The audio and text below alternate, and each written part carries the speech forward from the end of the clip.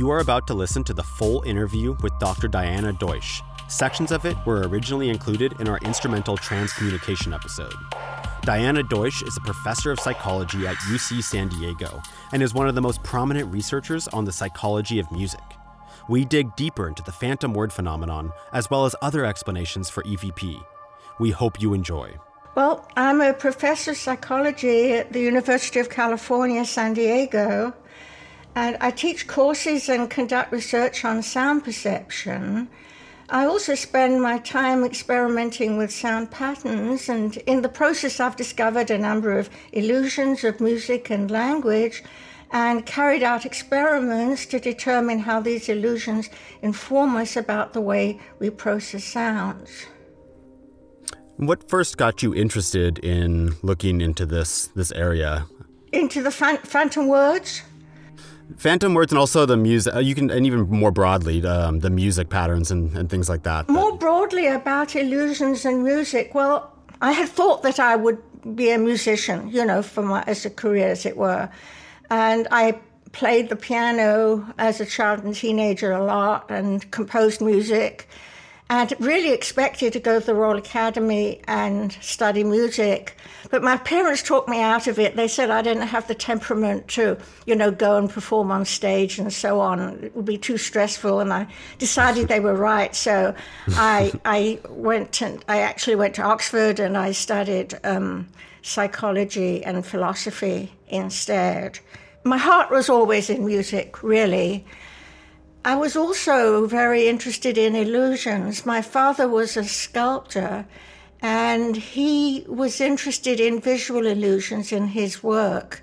And he would explain to me what he was doing and how aspects of his work produced illusions and so on. I read a great deal, especially Gombrich wrote a wonderful book called Art and Illusion that I read in detail. And so it's sort of not surprising that I ended up doing this because my heart was really in both of these for a long time. More specifically, maybe we could narrow in into the phantom word phenomenon and how did you first discover that and get involved in that? I coined the term phantom word to describe an illusion that I experienced on hearing words and phrases that weren't being spoken. And I discovered this illusion by chance when I was expecting to produce a different illusion. This involves playing repeating sequences of tones to the right and left ears. Since this early illusion involved repeating high and low tones, I recorded the words high and low and played them repeatedly like this: high, low, and so on. The sequence was offset in time at the ears so that when the right ear received the word high, the left ear received the word low, and vice versa. It so happened that although the illusion I was hoping to create required headphones, I also had stereo loudspeakers playing. And as I was listening to this pattern, I was surprised to find that I was hearing different words and phrases. For example, no time or Diet Coke and so on. So I generated some more phrases and played them to a class I was teaching. I put one loudspeaker to the right of the stage and the other speaker to the left, and the students wrote down what they heard. The best way to listen to these phantom words is to sit in front of two loudspeakers, with one to your left and the other to your right. Since the sounds from the two speakers are mixed in the air before they reach your ears, you're given a palette of sounds from which to choose, and so you can create in your mind many combinations of sounds. Now, on listening to such a sequence, people initially hear a jumble of meaningless sounds, but after a while, distinct words and phrases emerge. Those that seem to be coming from the speaker on the right generally differ from those coming from the left. Then later, new words and phrases appear. And people sometimes hear a third stream of words or phrases that seem to be coming from somewhere between the two speakers. Nonsense words and musical sounds often seem to be mixed in with meaningful words. People often report hearing speech in strange or foreign accents. Presumably, they're organizing the sounds into words and phrases that are meaningful to them, even though the words sound distorted in consequence. Also, people frequently hear two different voices, one high and the other low, usually coming from different loudspeakers. Here are some examples of words and phrases that the students reported. Window, welcome, love me, run away, no brain, rainbow, raincoat, bueno, nombre, when oh when, mango, window pane, Broadway, Reno, melting, and Rogaine. And since this is a large class, about 300 students, you could get that many, in one class. So the phantom words can appear suddenly and very distinctly, to the point that people have sometimes insisted that I inserted them into a track, though in reality this never happened. I remember there was an exchange student from Germany once in class, and she raised her hand, and I asked her what the problem, and she said, "You inserted the word genug into the track." And I said, "But I didn't. Genug means enough in German." I said, "I didn't. I think it was Igor, was the phantom word that I used at the time." So she said, "But you did. I heard it quite distinctly." And I said, "No, I'm sorry, I didn't." And this went on for a bit, but, I was teaching this class, so I had to get on to something else. So after class, she came up to me and she said, "Look, I know you inserted genug into the track." And she just turned on her heel and left. People do get quite emotional about it, actually, as these phantom words sometimes come out with very striking clarity, and they really are often convinced that I'm attempting to fool them. And actually, can we maybe take a quick step back, and could you just give me a definition of exactly what the phantom word is? Like, how would you define it by itself? And a phantom word is a word that's created by your own mind rather than coming from the outside world. I'm really interested in knowing, what is it about the human mind that creates meaning from meaningless noise, and why have we evolved this way to have this experience? Perception has evolved to enable us to interpret our environment and so to react effectively to things around us. So in prehistory, people used their visual systems to recognize, say, a predator coming toward them, a potential mate, or a possible source of food. And they would have used their auditory system to recognize, say, the roar of a predator, the call of a potential mate, or an alarm call, and so they could take appropriate action. So the precise details of what we see and hear are not important. The importance lies in the features that reach our eyes and ears that enable us to act effectively. And many illusions of vision and hearing have evolved to emphasize such features. And in particular, with respect to hearing, sounds are fleeting by their nature. They go by us so fast that we don't have time to interpret them in detail. This contrasts with viewing a visual scene, where we can take time to view it piece by piece.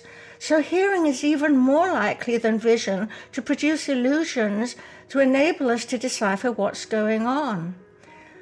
So to get back to your question, so for evolutionary reasons, when we listen to speech, the words and phrases we hear are strongly influenced not only by the sounds that reach us, but also by our knowledge, beliefs, and expectations.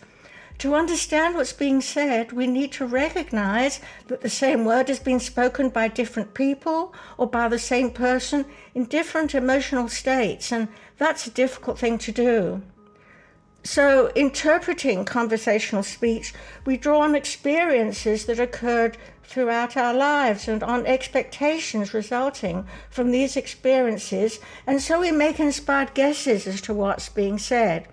Psychologists call this top-down processing, and it involves memory, evaluating the emotional state of the speaker, and even drawing on visual information.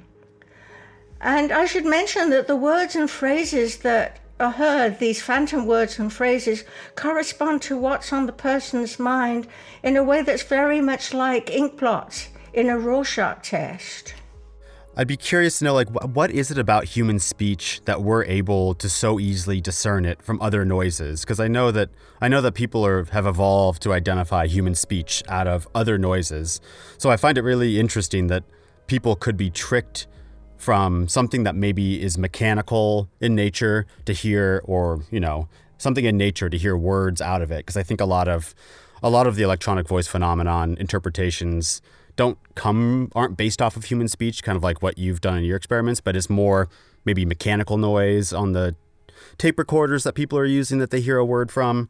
I'd say that speech of all sounds is the most important to us, and that we evolved speech for a purpose in order to be able to understand the world around us, to understand what's going on, to be able to interact with each other also. So for that reason, I would say that speech is the most important of the sounds that we hear. It's not really answering your question, is it? Well, I don't think my question was very clearly defined.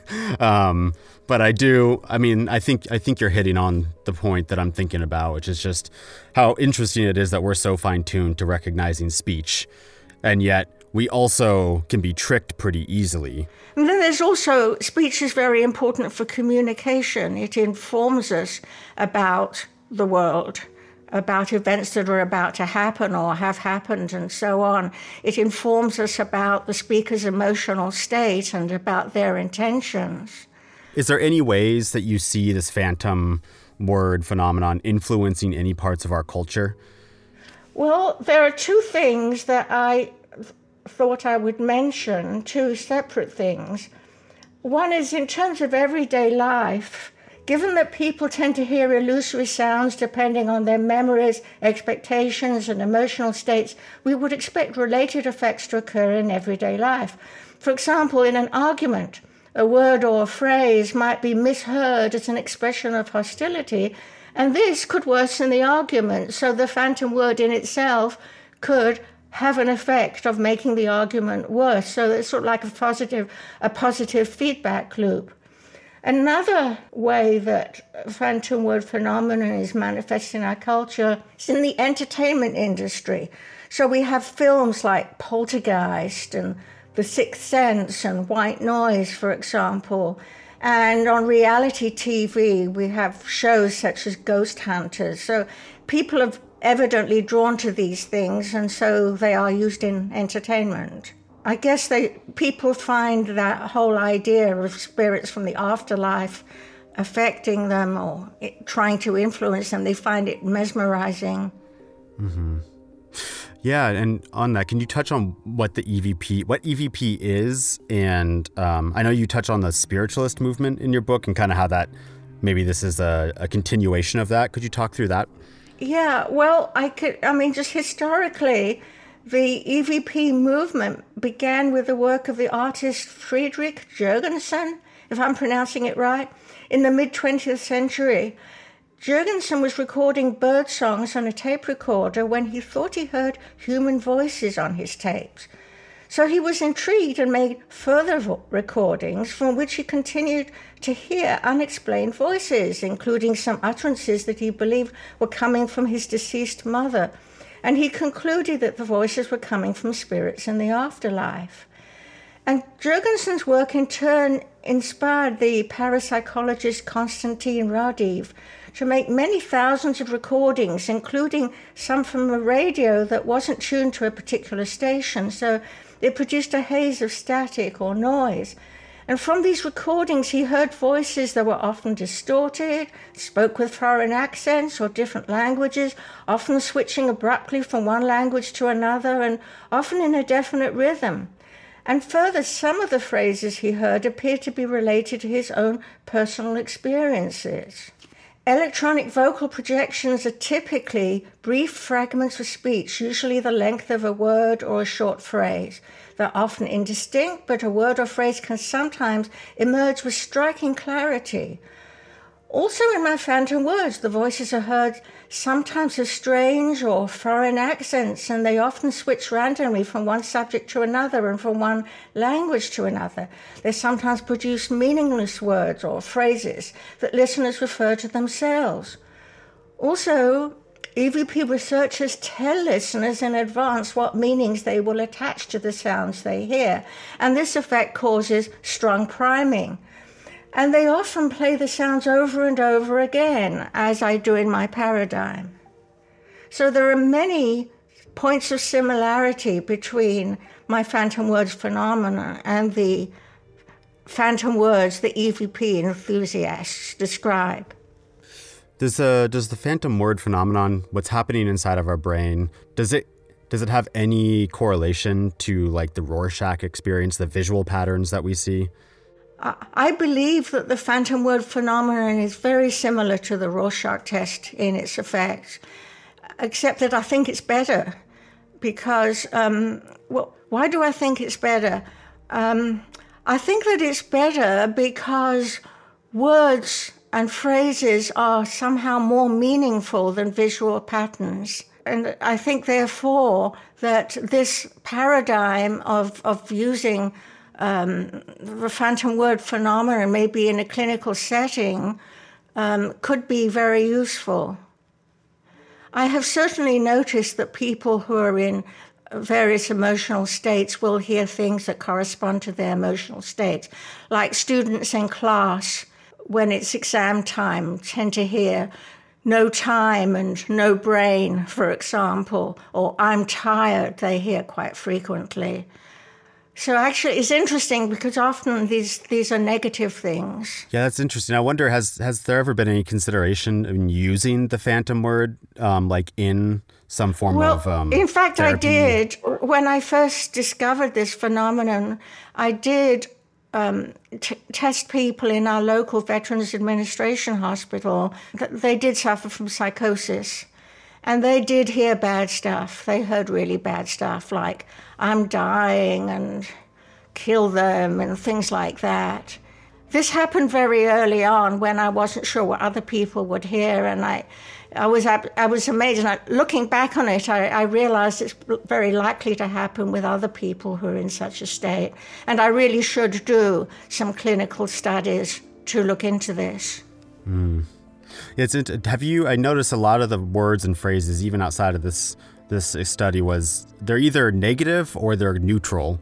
Have you heard lots of people hearing lots of positive words through the phantom word? I've looked into that. There's I did give a talk at the Acoustical Society of America about a year ago, and in preparation for that talk, I documented the different words and phrases that were heard.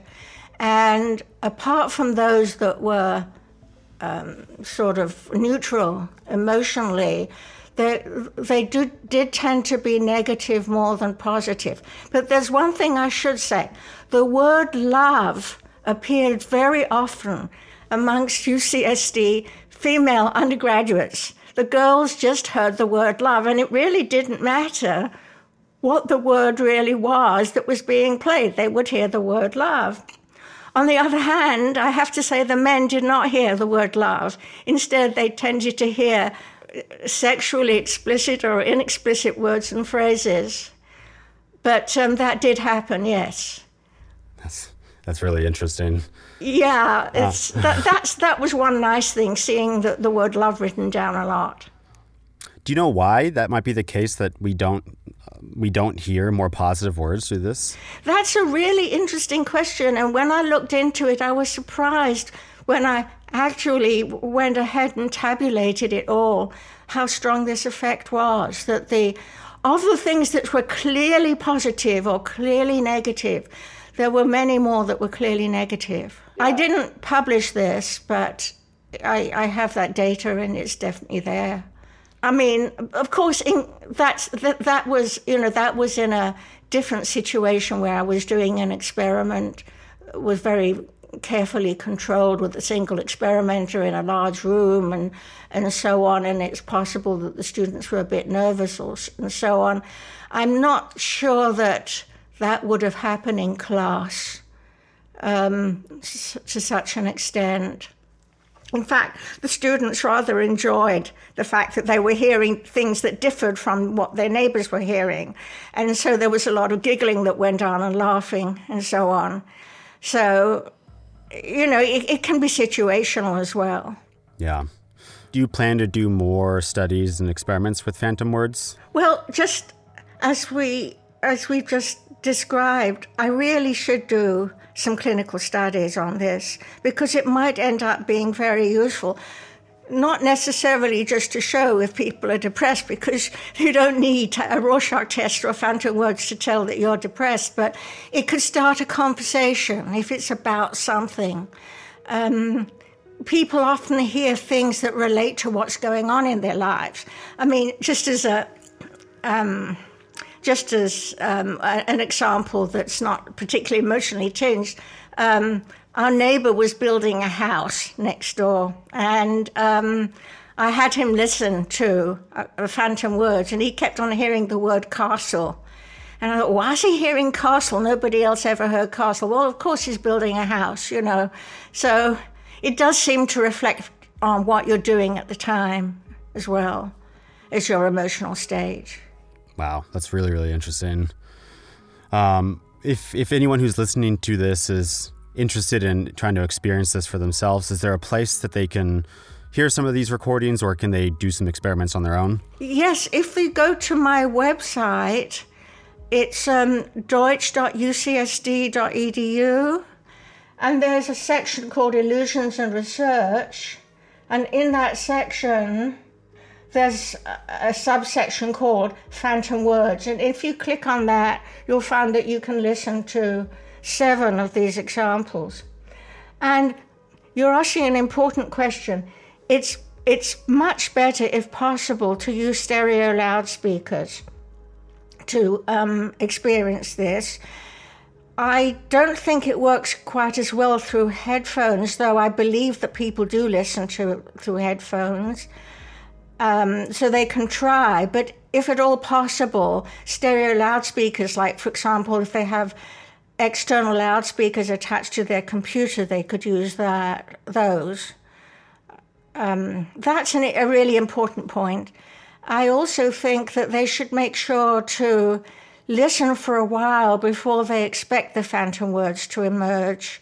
It might take, as long as 10 to 20 seconds before they hear anything but just a jumble. But if they continue listening, they will emerge. I haven't come across anyone who hasn't heard any phantom words.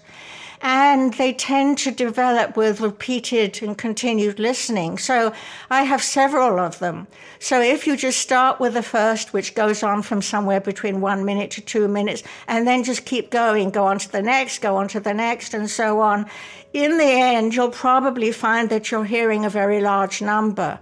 There's just something about repeating this, this stuff a great deal that causes it to merge better and better. It helps to have pen and paper in front of you and to write down the words that you're hearing. This generally sort of firms up your hearing phantom words. And another thing is, try to sit between the loudspeakers facing them to begin with, but once the effect starts to work, it helps to turn your head somewhat and even to start moving around the room, and you'll start to find different phantom words appear as well. And is there any difference between the way left-handed people and right-handed people hear phantom words? There does seem to be a difference. Right-handed people tend to hear more phantom words coming from their right than from their left. But people who are ambidextrous or left-handed don't show that difference. But you need to be strongly right-handed to get this effect. I do have to ask, in your personal opinion on the electronic voice phenomenon, do you think that there could be anything unexplained around it, or do you think it's all totally explainable by the phantom word phenomenon? I would feel at risk of sounding dogmatic that it's probably completely explainable by the phantom word phenomenon, unless, of course, people are hearing stray voices that come through citizen bands radio, for example, or, something else that just sort of bleeds into what, the recording that they're listening to. But I would say I certainly don't believe that they're voices from the spirit world. And here's one thing that one should consider if they think that perhaps I stumbled on a way of invoking voices from the spirit world, then they would need to explain why it is that if you get a large group of people and you play them one phantom word, they all hear different things from each other. So it's not like the spirit. If it was a spirit, the spirit would be saying the same thing to all the different people. That doesn't work. And I guess the final question for you is, where do you see your research on phantom words going in the future? I know you had mentioned maybe doing a clinical study. Well, I want to try different syllables, different number of syllables. So far, I just have 2-syllable words, and they seem to work best. But I'm looking into longer syllables, and I'm also curious to know what are the parameters that determine what's heard. Like, if a syllable is too short, it doesn't work well, or if it's too long, it doesn't work well. There's a space of time which is about the duration of a phoneme that seems to work best, but I have to document that. What is your goal, or what would you hope to accomplish with this research? Do you have a specific point in mind that you wanna reach? Well, I just find it very interesting. I do these things because I find them tremendously interesting myself. As a matter of fact, I listen to the phantom words myself even now, and I generate new ones and listen to them and ask myself why I'm hearing what I'm hearing and so on. It's just at a personal level, I find the whole thing really intriguing. What about it is interesting to you? Like, what do you find so interesting about that experience? Well, they're gigantic illusions. I mean, you're given a word or a phrase out there in the real world, and what you hear is something entirely different, and it makes you realize, my God, you start asking questions about the relationship between illusion and reality. How much of what we see and hear can we really believe? And I think that it is a big question, and I think that this phantom words phenomenon certainly points very strongly to the fact that we don't really necessarily hear or see things that are really out there. But it doesn't mean that they're produced by ghosts or spirits. It just means that our brains are constructively trying to create sounds that are meaningful to us. Sounds or sights, in fact. Do you think the phantom word phenomenon explains EVP? Let us know on our Twitter and Instagram at @strange_phenom and on Facebook at Strange Phenomenon, all one word. Please give us a review and subscribe on your favorite podcasting app. Visit www.strange-phenomenon.com for a full list of sources and more episodes. Strange Phenomenon is hosted by Ray Tarara. It's written and produced by RJ Blake and Ray Tarara. Theme music by Tara Monk. Additional music provided by Sergei Cheremizanov.